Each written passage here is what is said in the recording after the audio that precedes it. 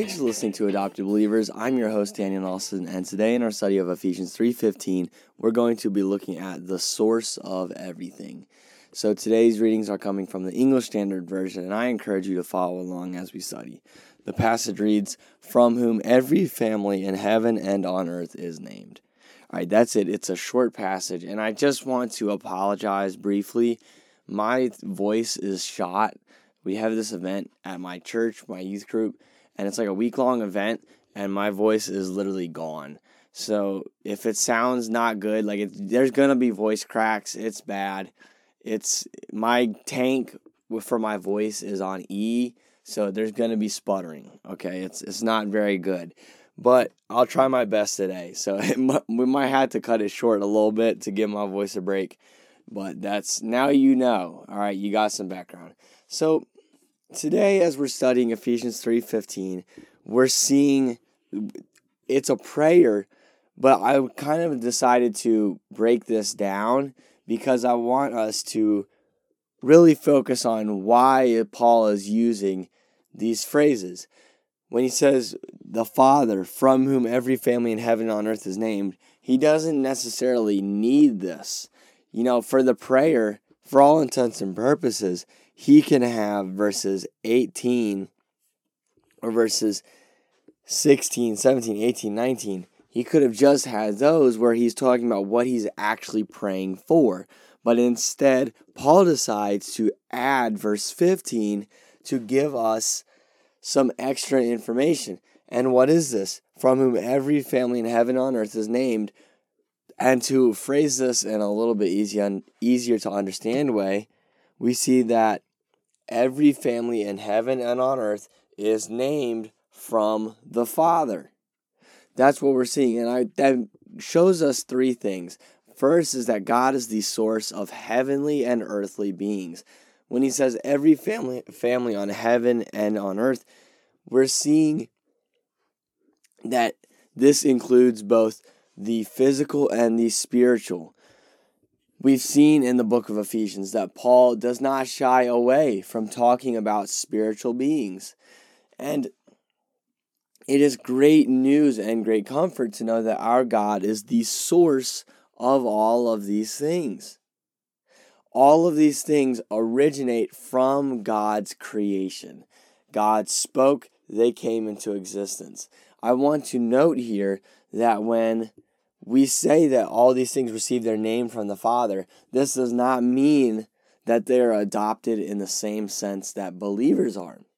Believers have a special adoption where they have the status of sons, whereas this is a more general sonship where all things come from God. And so this does not necessarily mean that they are in right relationship with God, but this does mean that they are from God. Everything on earth, from the trees to the grass to your neighbor, came about because of God's creation, his act of creating.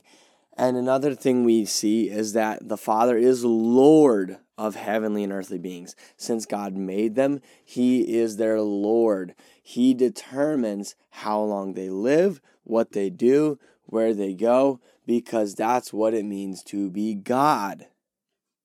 God controls heavenly beings. We see in Jesus' ministry a more up-close look at that, how that works, where when the demons see Jesus, they run, they are fearful, and they beg for mercy. That shows us the power of God, and it's a nice illustration of that in something that we understand physically. We see that Jesus cast out demons that had physical effects. God is Lord of heavenly beings, but he's also Lord of earthly beings. We see throughout Scripture that kings can only go as far as God allows them to. And that's great news, because the world that we live in is a panic-filled world where we see panic that this politician is going to ruin the country, this politician is going to ruin the country, this dictator is going to destroy the world, it's great news to know that God's gospel's timeline will not be stopped by any king, any dictator, any person in your life. None of that can stop God's great plan. That's good news, because all things, all families in heaven and on earth are named from the Father. And finally, we see the value of heavenly and earthly beings. The value. I want us to really focus evangelistically on this, because when we know that all, especially earthly beings, are named from the Father, that gives us motivation to go. Because your neighbor, he has value given to him from God. He is made in the image of God. And that means that he has dignity and he needs this gospel. Because if he does not have the gospel, he will die in his sins. We see that in this passage, Paul is praying for strength, so that these believers will be filled with the love of Christ. And that is coming from this great God we serve. And this God has told us to go, to make disciples of all nations, because these nations are named from the Father. So just to recap a little bit, I know it's a little bit of a shorter episode. I pray you'd forgive my voice. But we've seen today that the source of heavenly and earthly beings is God the Father. God the Father is the Lord of heavenly and earthly beings. He has power over all things. He controls all things. Nothing is outside of his control. And finally, we see the value of heavenly and earthly beings.